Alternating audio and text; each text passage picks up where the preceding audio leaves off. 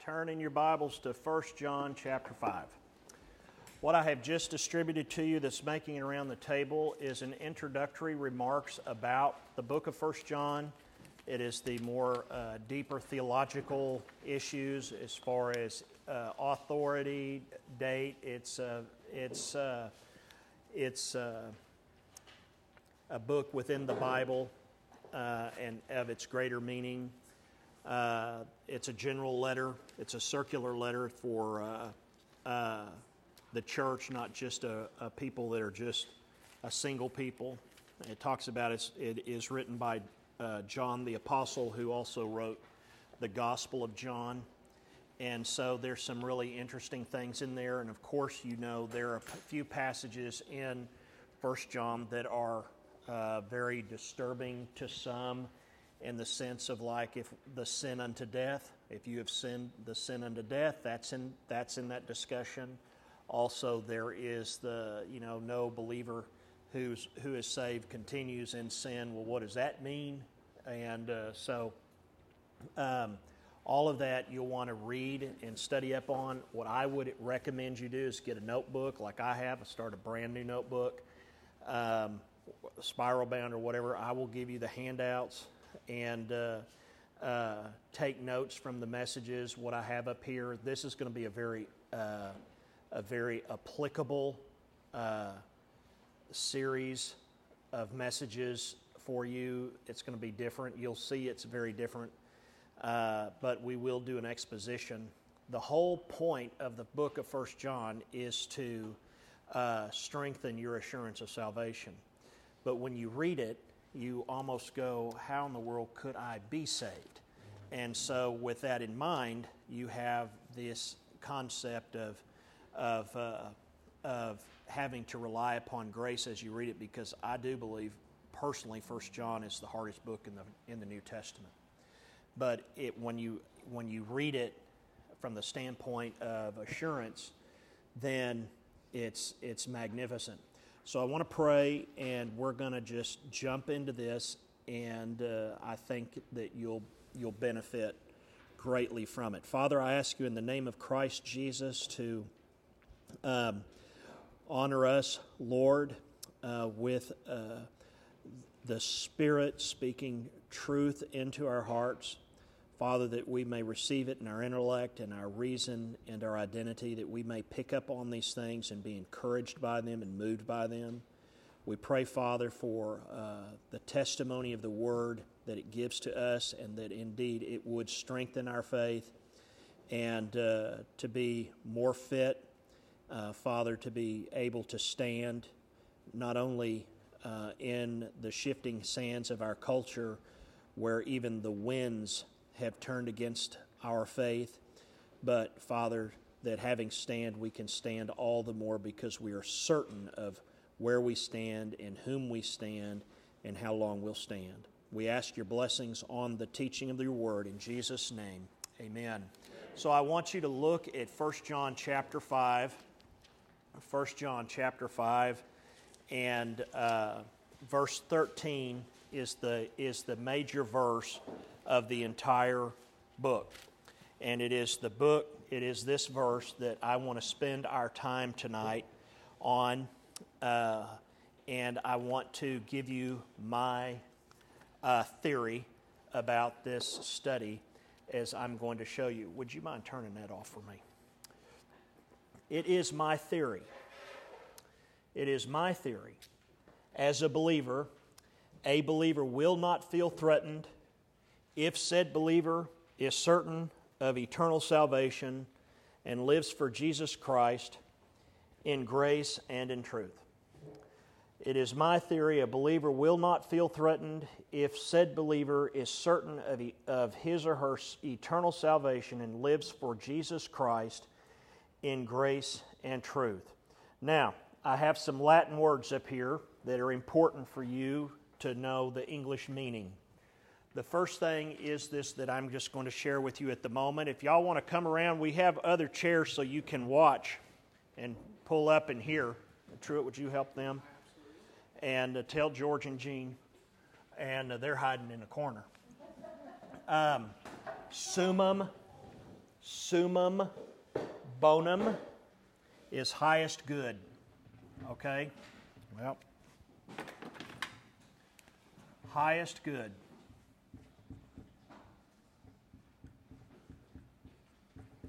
All right? Now, this is an important term, the summum bonum. What do you know is the highest good? The highest good, of course, is Jesus Christ. He is the summum bonum. Just remember that word. And so he says, "These things I have written to you who believe in the name of the Son of God, so that you may know that you have eternal life." Now notice first two words, these things. He says right there in verse 13, he says, these things. These things speak to what he has previously mentioned. They encompass the entire letter. And it is evident for several considerations. And here is the first thing considering these things. Number one, look at verse 12. He says, "He who has the Son has the life. He who does not have the Son does not have life. These things I have written to you who believe in the name of the Son of God, so that you may know that you have eternal life." He has used all three persons in speech. He uses the he, which is a third person. He who has the Son has life. He who does not have the Son does not have life. So he's using the third person he. But notice in verse 13, he goes to the second person, to you. He changes.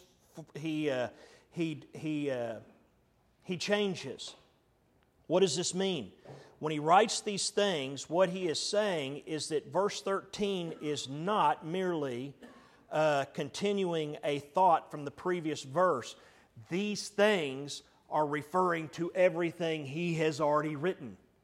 And that means this. The second thing, 1 John chapter 1, verse 4. Look what it says. 1 John 1, 4. 1 John 1, 4. It says, "These things we write so that our joy may be made complete." So you have from 1 John chapter 1, verse 4 to 1 John chapter 5, verse 13 contains these things. In redneck language, them things. Okay? These things. So these things are from chapter 1, verse 4 to chapter 5, verse 12. "These things I have written to you who believe." So the purpose of the writing is this. It is the assurance of eternal life that produces the fullness of joy. You need to write that down. The assurance of eternal life is what produces the fullness of joy. Okay? That has a lot to do with what these other words are up here.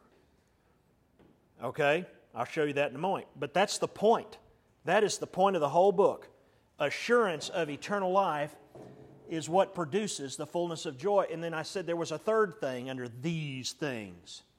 There is a strong parallel between verse 13 and what John writes in his gospel in John chapter 20.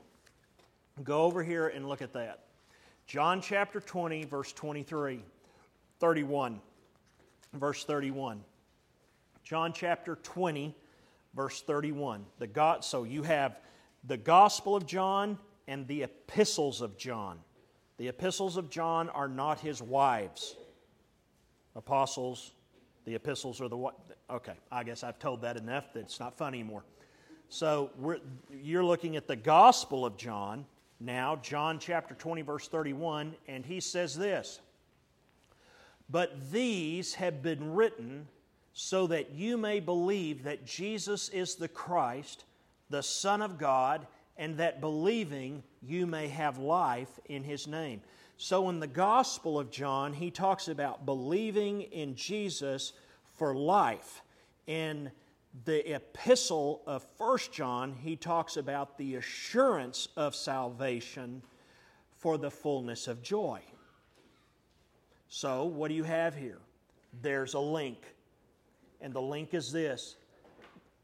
In John chapter 20, everything that John has said in John chapter 20 refers back to what he started with in John chapter 1.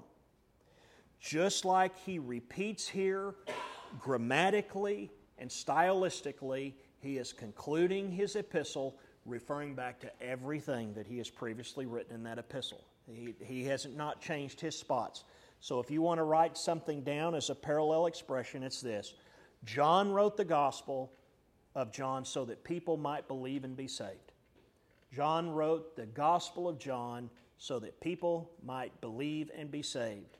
He wrote the first epistle to those who believe so that they may know they are saved. John is the Gospel, how to believe and be saved. 1 John, the epistle, is how the believers know they are saved, not how to be saved, how they know they are saved. Okay? And so, as has been clear throughout, the blessings of salvation and assurance are for those who believe in the name of the Son of God, as it says in the text. Notice it says, "These things I have written to you who believe in the name of the Son of God." So let me just have you look over here at chapter 3, verse 23.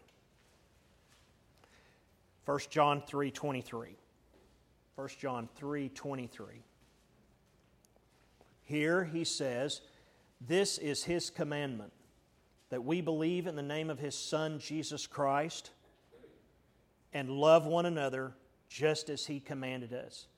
So having entered the Christian life through the gospel that is God-given and the faith that comes by the same, for by grace you're saved through faith, not of yourself, it's the gift of God, not of works, lest any man should boast, Ephesians 2:8 and 9, Christians can therefore draw assurance from the reality that they will, listen to me, they will never stop believing in the name of the Son of Jesus and the Son of God, Jesus Christ. If you are born again, you will never stop believing. Why? Because for by grace you've been saved through faith, not of your what? Self. It is the what? Of who? So that no man may boast. All right?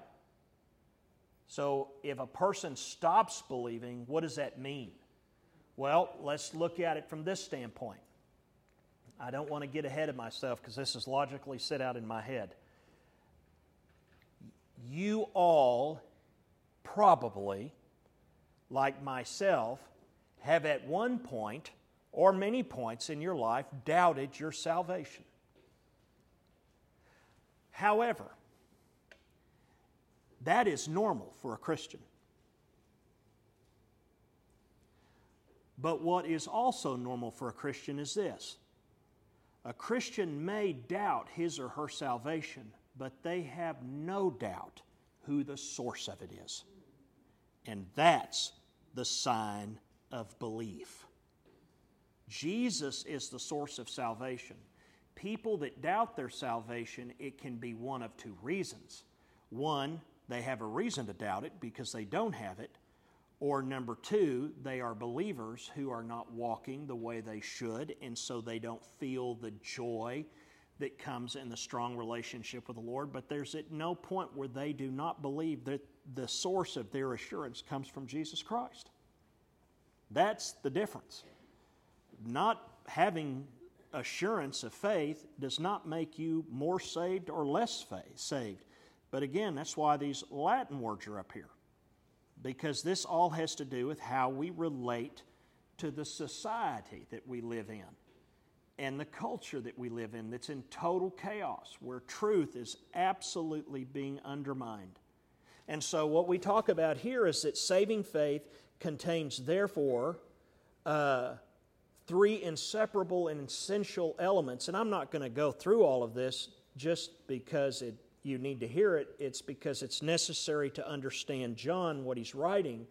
John has reiterated all throughout this epistle, as we are going to learn when we begin to study it in depth, is he has taught faith, love, and eagerness for obedience. All through this epistle, he talks about faith, love, and eagerness for obedience. And in that handout I gave you on the last page is the outline I am going to use to preach this book. That is it. You're going to see there's tests, and it has to do with faith and love and eagerness. You're going to see all of that.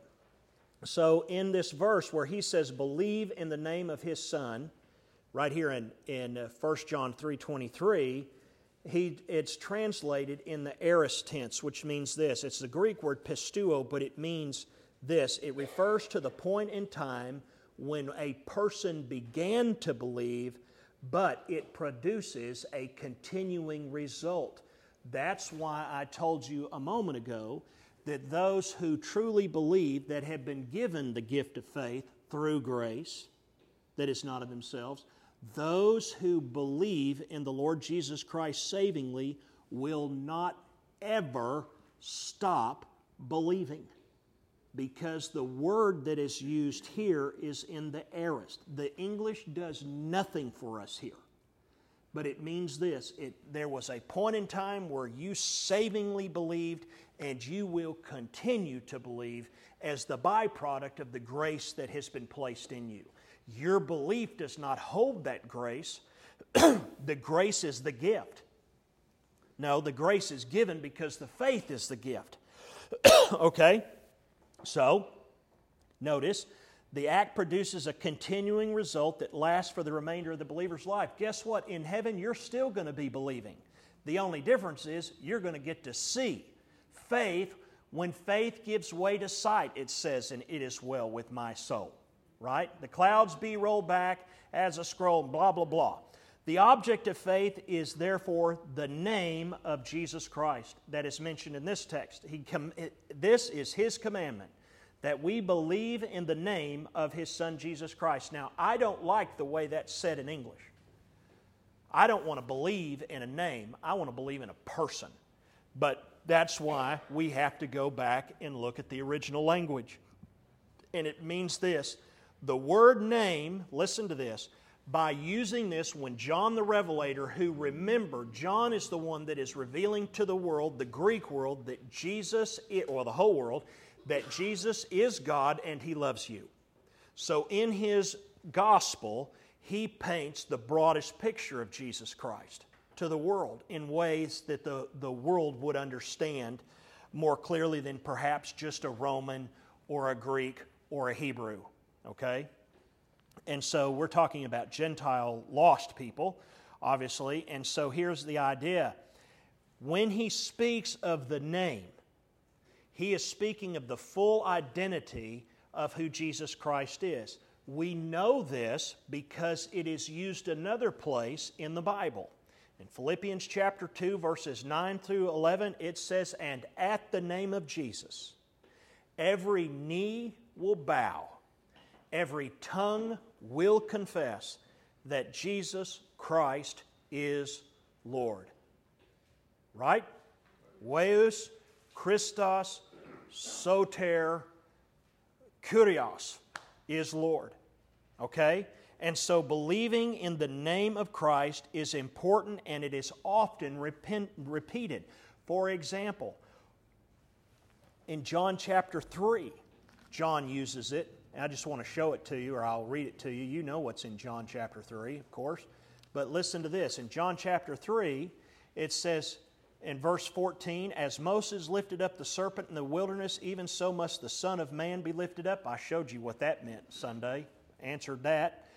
"So that whosoever believes will in Him have eternal life. For God so loved the world that He gave His only begotten Son, that whosoever believes in Him shall not perish but have everlasting life."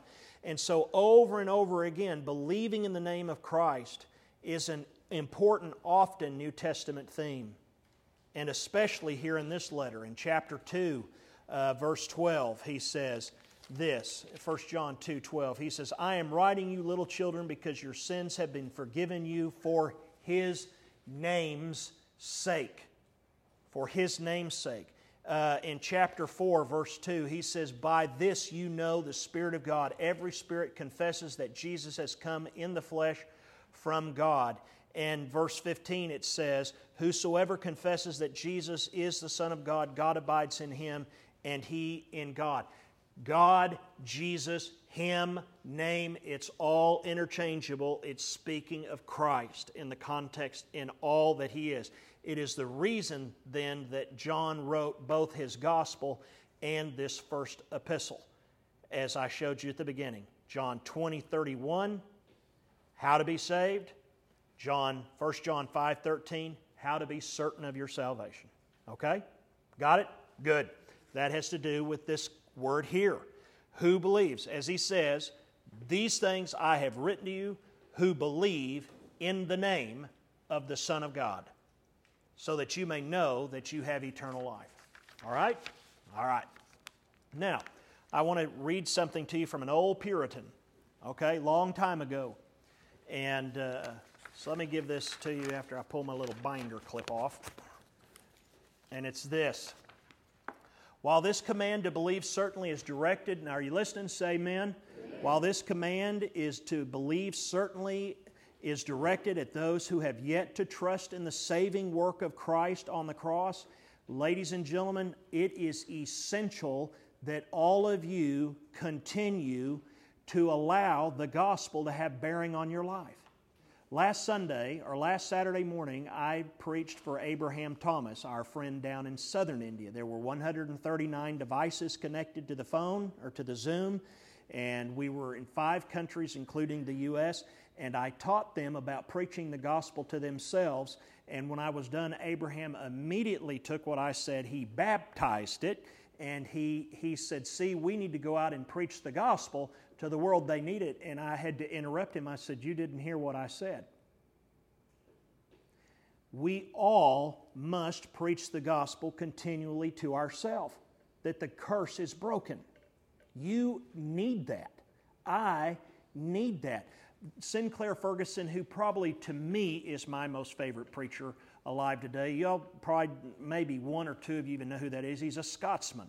But anyway, Dr. Ferguson, Professor Ferguson, he says in his entire pastoral ministry over and over again, he said, if I summed up my whole pastoral ministry, it was teaching my church that God loved them and the assurance of their salvation and the victory they have in Christ. He said, and I mean, this man is a tenured professor of theology. He is sought all over the world. He is humble and kind, well-written author, all of this stuff, and great golf player too. And all of these things, I was like, and at first I was sitting there going, and I told this to a few of our guys. I said, how can a guy like him just have to be telling that to his people for 50 years? And then I'm saying, that's exactly what I've done for 20.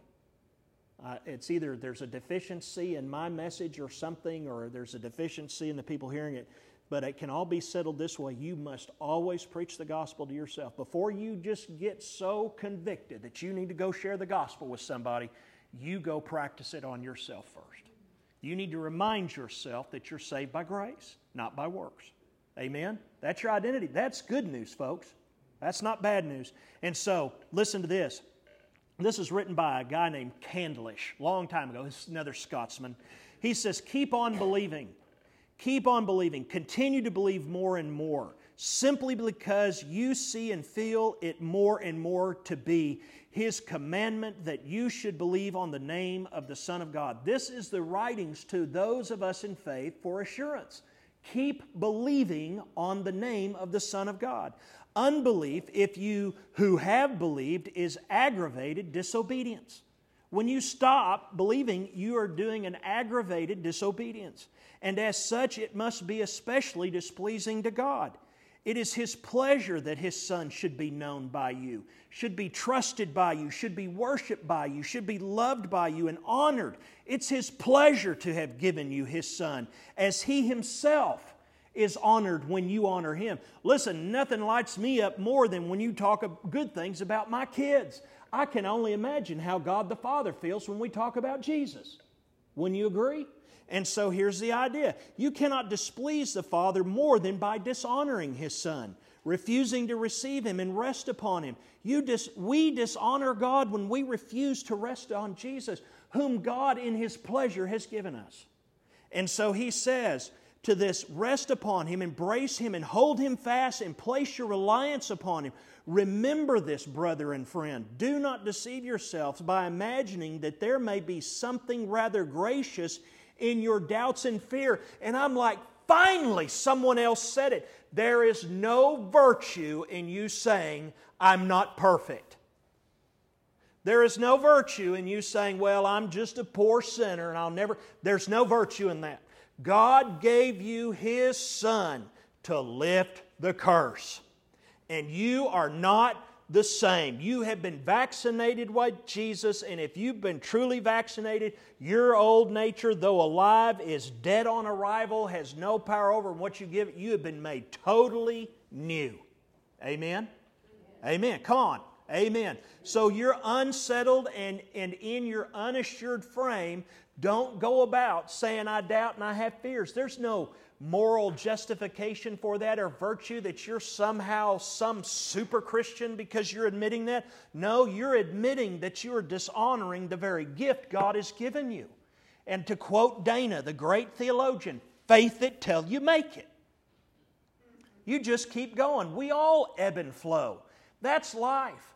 We all ebb and flow. Even Jesus and the body got tired. Jesus had to sleep.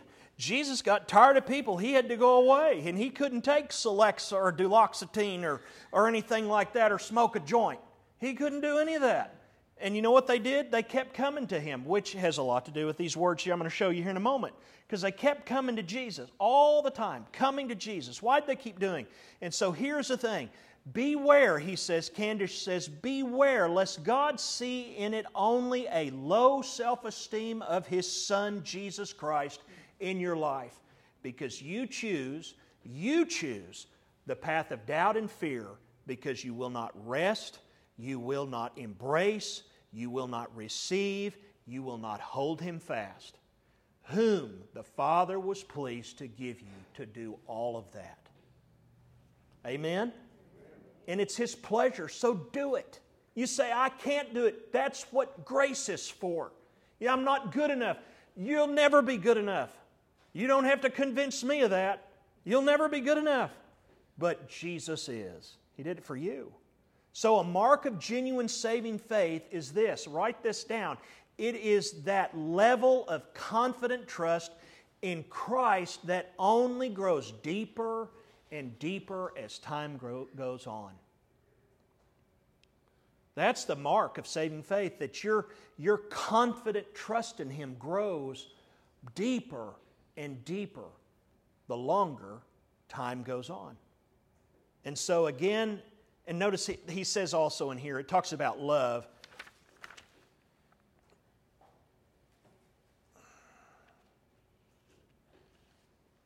I don't need to tell you that. Moving on. It has been clear throughout the blessings of salvation and assurance are only, as it says in 1 John 5:13, for those who believe in the name of the Son of God. So the blessings of salvation and assurance are only for those who believe in the name of the Son of God. It's not for anyone else. God has guaranteed these blessings to Christians by giving them the Holy Spirit as a pledge. That's Ephesians 1:14. That's the down payment. That's the escrow.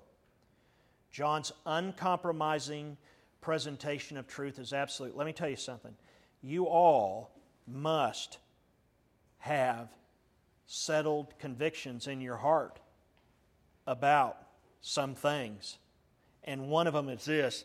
John completely has an uncompromising presentation of the truth and in absolute, unqualified terms that the relentless attacks that are taking place from false teachers and the departure of false believers in chapter 2, verse 19 had shaken their readers. And John did then what I am doing for you now. John wrote them to encourage them, not with what those people had done wrong or where they had done wrong or finding fault in their wrongdoing. He wrote them to remind them who they were. And who they are and who you are is a matter of identity. It is a matter of identity. And 1 John says, those who believe in the name of the Son of God are of Christ. So what can man do to me? That is an absolute, uncompromising position I hold and will not ever change it. There is nothing man can do to me. He can kill this body, but he cannot take my soul. Now, how can I be convinced of that? The same way he convinced those people. The Word. The Word of God. So you're just going to have to make a decision. You either believe it or you don't. And see, you can't believe part of it and not believe part of it. You either believe it all or you don't. That's it. You cannot believe part of it. And so like when I start the Song of Solomon, we're going to do the Song of Solomon in its literary, historical, grammatical role. That means I'm going to preach 2 sermons where I take you between the bed sheets of Solomon and that woman that he's with, because it is not an allegory. You can use it as an allegory, but I'm going to preach it the way it was written, word for word, grammatically. It is the only book of the Bible that the church has censored, trying to make it something it's not, because they're uncomfortable with it. But that's another sermon. We're not doing that tonight. The departure, listen to this. The apostle assured them that if they passed the doctrinal and practical tests, which we're going to go through this whole text, they could know for certain that they have eternal life. So it's not that you could have and notice, know for certain is not assurance. Know for certain is security. Assurance is a feeling. Knowing is a fact. Okay? So I'm almost done with the exposition of this, and then I'm going to show you this. So look at this. In its most basic sense, he uses this term. These things I have written to you who believe in the name of the Son of God, so that you may know, and here's how he ends, that you have eternal life. In the most basic sense, brothers and sisters, eternal life is living forever with God in heaven. This is Matthew 25, Mark chapter 10. But as noted in verse 11, look at verse 11. In 1 John 5:11, look what it says. And the testimony is this, that God has given us eternal life, and this life is in His Son. There is no life apart from Christ. The devil comes to kill, steal, and destroy, but I have come to give you life and life more abundantly. It's why I am totally convinced, as I said Sunday, better days are coming. My old professor, Dr. Fish, said, this too shall pass, this too shall pass. Better days are coming. Hard times bring about good men and women, and good men and women bring about good times. It's the good times that people start raising up bad men and women, and bad men and women create hard times. 20 years since we had 9/11, we were together only so long, but you and I need to read history more carefully. 9/11 is not what drove this country to its knees. It was Enron and the collapse of the stock market, because people could lose the building and loved ones, but when everybody lost their retirements, that was a whole nother matter. And what happened? You began to see the outcry for justice. And we have never recovered. And yet we have lived through some of the most economically prosperous times just of recent, and you'll see all of that change very soon. And it'll start over again. And yet, are we going to learn from the past? But the beautiful thing is we have eternal life that began the moment we received the gift of faith. The moment. And we have life, eternal life forevermore. And that's what my hopes are set on. I know what's at the end of this road. It's glory. And that's what I'm looking at. Bill White told me a long time ago, you need to play long. You play long, you look long. People that make money in the stock market, play long, not short. We play long. So watch this. This says the purpose of God's testimony. And the testimony is this, that God has given us eternal life and His life is in His Son. So the purpose of God's testimony is always demonstrated throughout Scripture in many ways through water, the blood, and the Spirit, so that the sinner might have eternal life. Now I'm going to deal with that when we get to it properly in many months from now. Eternal life involves much more, friends, than living forever in a chronological sense. The essence of eternal life is the believer. Now listen, here's what I want you to get. Eternal life is the believer's participation in the blessed everlasting life of Jesus. Write that down. Eternal life is the believer's participation in the blessed everlasting life of Jesus. Where is this found? Well, our writer writes it in his gospel. In John chapter 1. And I may actually start preaching the book of 1 John on Sunday mornings, because it would just go perfectly with this. But we'll see. I change my mind so often. Tomorrow I may be preaching the Book of Mormon. I don't know. Now listen, it's sitting up there on the pulpit. Brad brought it to me. He's like, hey, you want to read this? Okay. John 1:4. In Him was life, and the life was the light of men.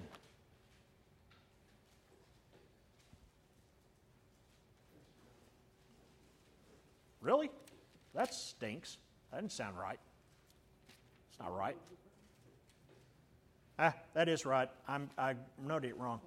So here's the idea. No, it is right. In Him is life, and in Him is the light of men. Why? How does it come? Union with Christ. Sinclair Ferguson wrote a magnificent book entitled Union with Christ. It's based upon a book called The Christian's Marrow that was written years ago, Union with Christ. If you want to read something that will stretch your brain, grow your gray matter, that's one, or put you to sleep. It's a great book. Jesus defined His high priestly prayer to the Father. He says this in John 17, verse 3. This is eternal life, that they may know You, the only true God, and Jesus Christ, whom You have sent. John 17:3. It is the life in the age to come which believers will most wonderfully and fully experience the perfect, unending, glorious holiness and joy of heaven. And yet, the eternal life promised by God in the Old Testament and sought by the Jews of Jesus' day comes only to those who believe God's testimony and place their faith in His Son. That's why it is necessary over and over again to continue to preach the gospel to ourselves. Not because we need to preach it to ourselves to know we're saved. We need to preach it to ourselves over and over again because we are saved. It's good news. I mean, so you look at all the bad news that's going on, well, go preach the gospel to yourself. That's good news. Right? Can I get an amen? Or is it just not good news anymore to you? Or is it just old news? I'm going to tell you what, the older you get and the closer you get to meeting Jesus, you're going to be asking me, come tell me the old story again. I shouldn't have to. I told you to keep doing it. But okay, I will. Which one do you want to know? Do you want to know Alice in Wonderland? You know what Alice in Wonderland, when she came to the Cheshire Cat, do you remember what the Cheshire Cat asked her at the crossing the road? Who are you?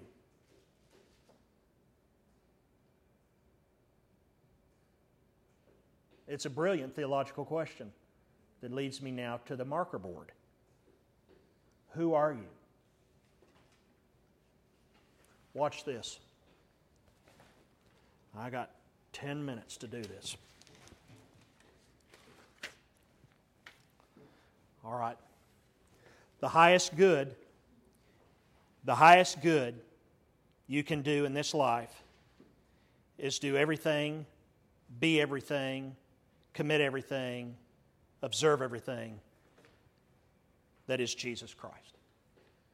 Brothers and sisters, I don't really find, and maybe I'm wrong or blind to it or have a presupposition, but everywhere Jesus Christ went, people followed Him. He didn't have to go get them. They came to Him. And this kind of dawned on me. I have been in a massive transformation these last few years in my own life. Weight, all this, mind, body stuff. I've made some baby steps. But gotten to the place now where I've learned some things about myself and learned some things where I do some things. Why I do what I do and I don't do them anymore. So I used to go to Cracker Barrel, and now I'm the pastor at Cracker Barrel, and I sit at my table, and I've gotten 2 counselees from the deal, out of the deal, and probably going to get a very cheap wedding reception dinner out of the deal too, which is great. I deserve it. But I'll take it. And I've spent enough there and drank enough of that coffee. But nonetheless, and so they've said, we just want to make a table here called Pastor's Corner, and every time I go, they miss me. It's not because who I am. I never wanted this life. I never want to do that. But I want to tell you something. People will be drawn to you if you believe what Jesus says. And if you will do what Jesus says. And it is simply, He can take a messed up guy like me, and He can cause people to come to me like a moth will go to a light, because we are lights in a dark world. And He can do it through any of us when we decide the curse is broken.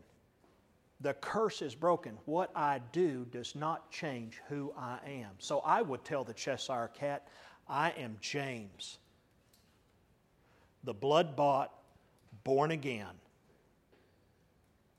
no longer curse, saved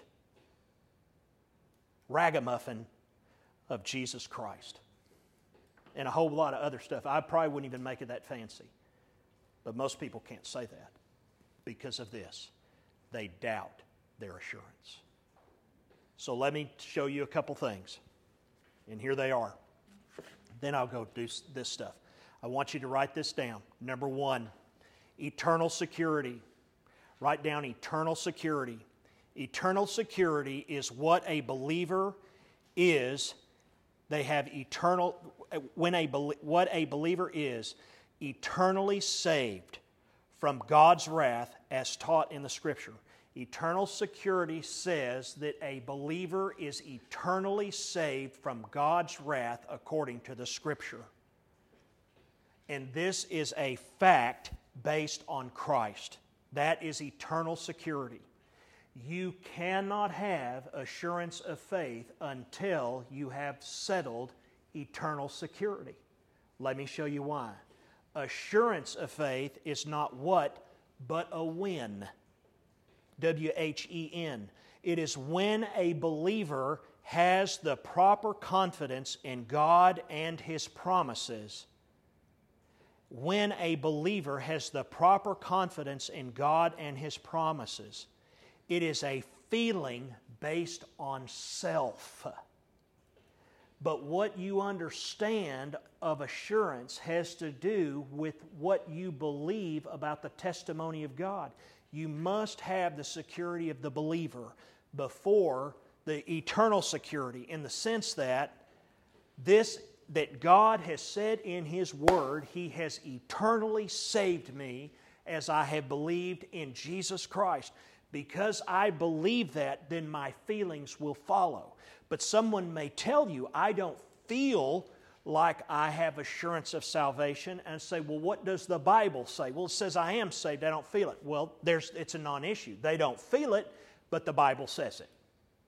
Okay? Right? Makes sense? Well, go back to my theory, a believer will not feel threatened if said believer is certain of eternal salvation and lives for Jesus Christ, the summum bonum, the ultimate good, in grace, which is identity, and truth, which is wisdom. Truth and wisdom. So watch this. Every one of us deal with these 3 things. Now, I wrote them up here to be a little bit funny, but these are real words. Homo economicus means rational. So write down rationality. You don't need to write down homo economicus. Just write down rationality or rational. You are rational beings. Rational. This one, homo emoticus, is your emotion. Your emotion. And homo identicus is your identity. This is the one that is getting everybody in trouble today. This is why everybody is tearing everybody up, is this one, identity. You've heard the term identity politics? This is the deal. And you know why it is? Because we live in a world where folks don't believe that there's any absolute truth. You know that something is true. It's God's truth because the opposite of it is absolutely false. If it's anything else, it's conjecture. Okay? For example, the University of Texas is the greatest university that has ever existed since the dawn of humankind.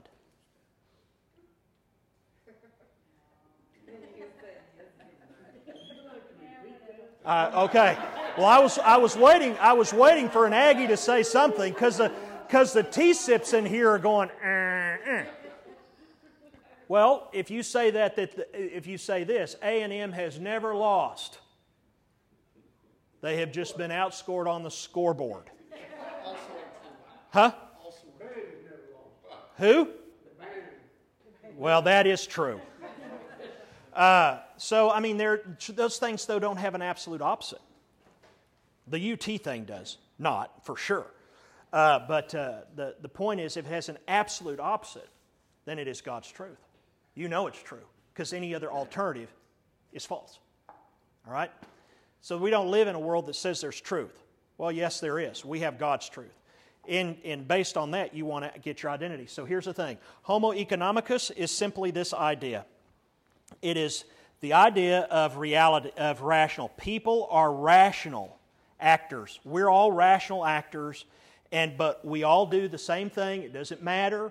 You can deny this. You're not being honest with yourself. We all do everything with ourselves in mind first. We do what is best for ourselves first, and we want it as efficiently as we can get it. And if it works out that it benefits someone else, that's okay. That's good too. That's a win-win, just so long as I get what I'm interested in. It's my money, and I want it now, said J.G. Wentworth. Right? You got it? Okay? So this is a human nature thing. Homo emoticus is the idea of emotions. It means this is beyond our ration. So in our rationale, so this is saying we rationalize things to get what we want in the most expedient way. Okay?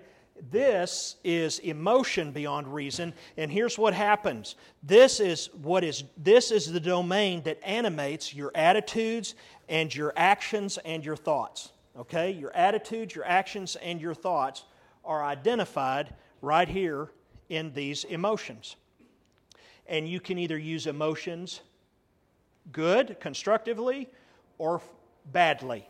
So I want you to write this down. Emotions are a gauge. They are not a guide.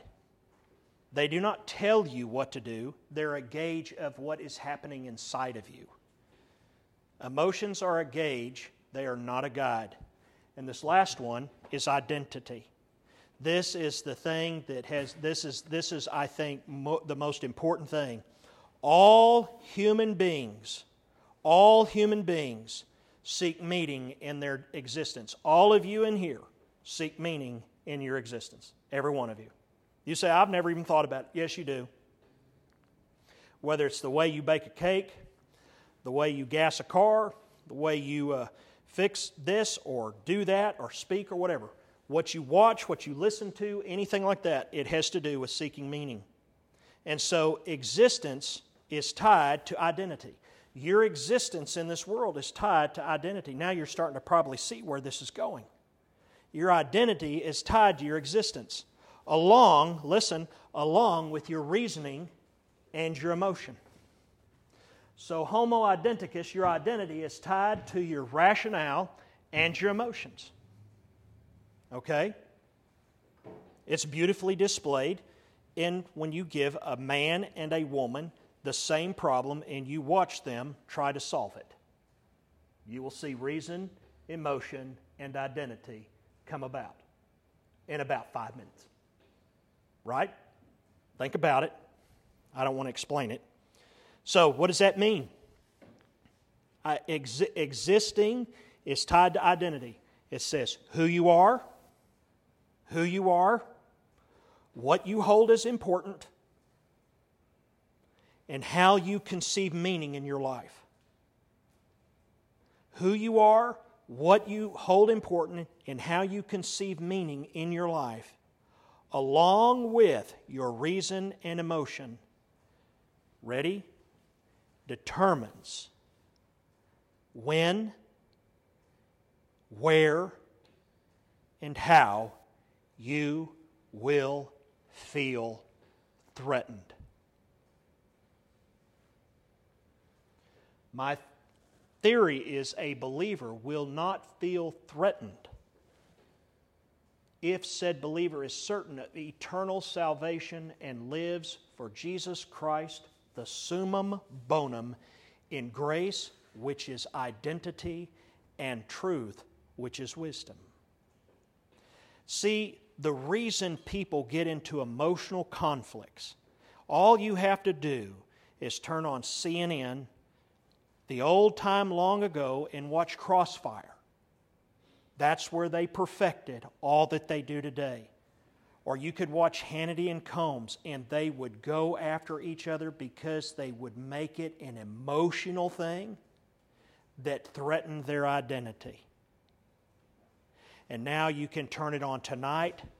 You can, with some people, you can say Donald Trump. With some people, you can say Barack Obama. With some people, you can say Lyndon Johnson or Joe Biden, and absolutely unhinge the conversation because it is now threatening their identity. Mention the vaccine, don't get the vaccine. Mention global warming, the spotted owl, power lines. I thought of another one the other day that we've survived. All of these things. Oh, the Tylenol scare, Halloween with razor blades in the candy bars. I mean, when I was a child, you took all of your candy to the local Houston hospital and you had it x-rayed, for crying out loud, so that so we just ate irradiated Hershey bars. That's just wrong. And today, that's wrong. Why would you do that? Huh? Low relatives. Well, looks like you ate quite a bit. You said low intelligence? Low. Oh, I'm sorry. Okay. So the point is that we go through all that. I'm not making fun of it, but I want you to understand, I don't derive my identity whether or not you like me because I choose or choose not to wear Make America Great Again. Because that's not my identity. I'm not threatened by that. But many of you are. What's the difference? It's because you don't know who you are. And that's what he writes. I am writing these things that you may know for certain. So here's the idea. If I can help you understand where you feel threatened, and let's say you're in an emotional conflict and you need somebody to negotiate, this comes from emotional conflict resolution. This is negotiating with non-negotiables. Everything can be negotiated. Everything. The moment you say it cannot be, it cannot be. Everything can be negotiated. But everything boils down to this. If I threaten your identity, or I don't even have to threaten it, but you feel threatened in your identity, then you are going to not be able to function rationally or emotionally. And that's why that is why when you see these fussing and fightings on the TV, and if that's just so wrong they shouldn't do it, and all of a sudden you get cut, that's because it's threatening your identity. That's the emotive thing that's happening. So it makes us homo stupidicus. Okay? So that's the point. So the first part is grace, which grace is identity. You are in grace. You have been treated with what you don't deserve. So it is incumbent upon us to treat people that way. That's why people always came to Jesus. Whether they were the Pharisees, the tax collectors, the religious elites of people trying to trouble Him, the lost people, the disciples, the handout people, all of them, they all, those disciples, they did, these people are just following because they want something to eat. Well, so are you. But see, Jesus didn't think that way. He said, bring me what you have and I'll multiply it. The same principle works in us because it's Christ in us, the hope of glory. Not us in Christ, the hope of glory. It's Christ in us, the hope of glory. So first thing is grace is identity. Here's the other part is wisdom. This won't take near as long. Let me tell you about wisdom. I want you to write this down very carefully and clearly. Here it is. Wisdom means to identify what is or is not under my control. To be wise is to identify what is or is not under my control. This is going to be liberating, I hope, for us. So here's the thing. You can turn the air on. Here's the thing. Watch this. Listen.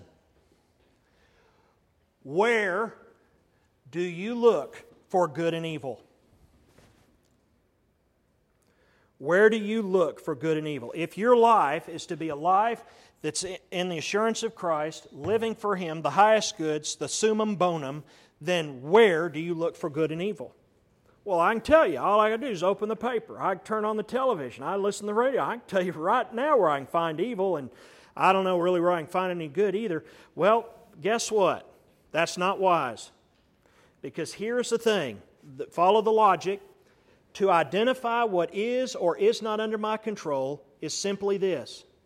I cannot control what is beyond myself. Write down the word externals. I cannot control what they teach in a college classroom. I can't control it. I cannot control what they do in Congress. I cannot control it. I cannot control what a person thinks of me because I preach too long. I can't control it. There is nothing I can do.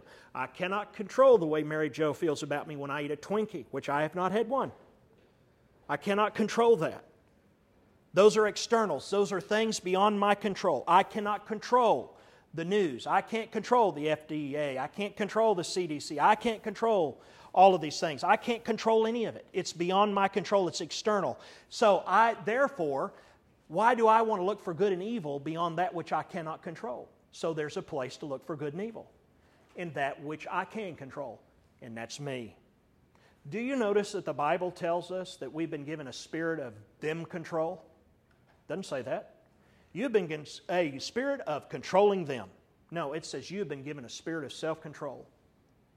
This book is written to you, this epistle is written to you for this purpose, for you to know who you are. And so here it is. Where do I look for good and evil? The first place to look for it's in myself. The second place to look for it is in myself. And the third place to look for it is in myself. Is to look for good and evil.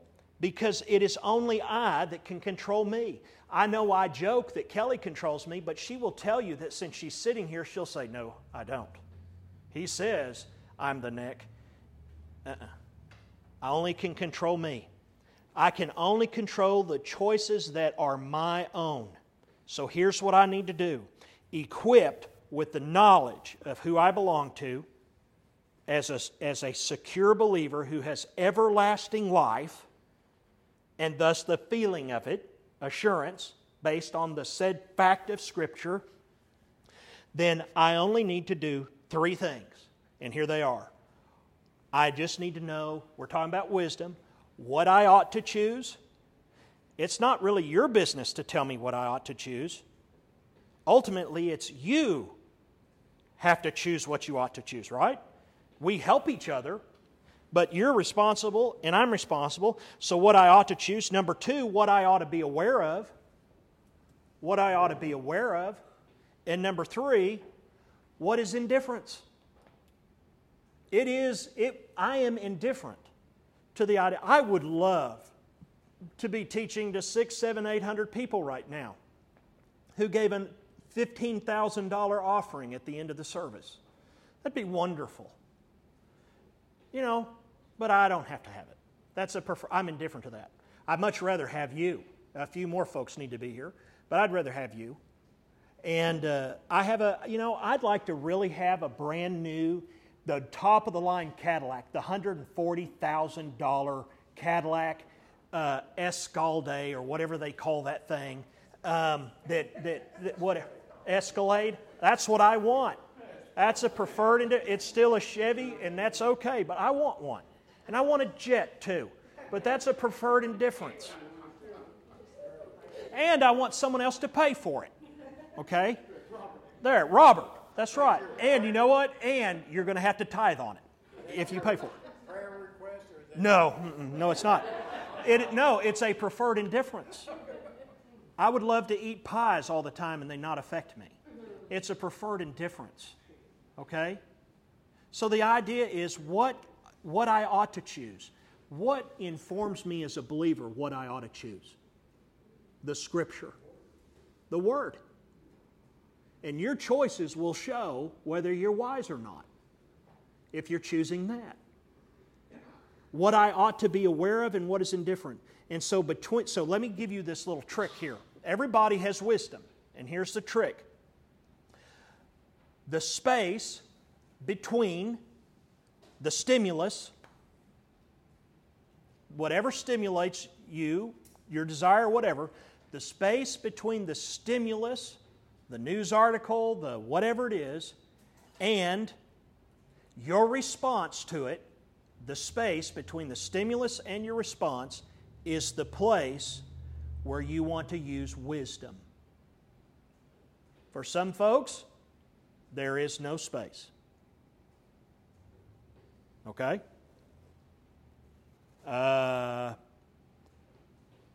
There's been so many things happen in the news, I can't even think of hardly anything. You know, so-and-so made a phone call and, he's guilty, that's it.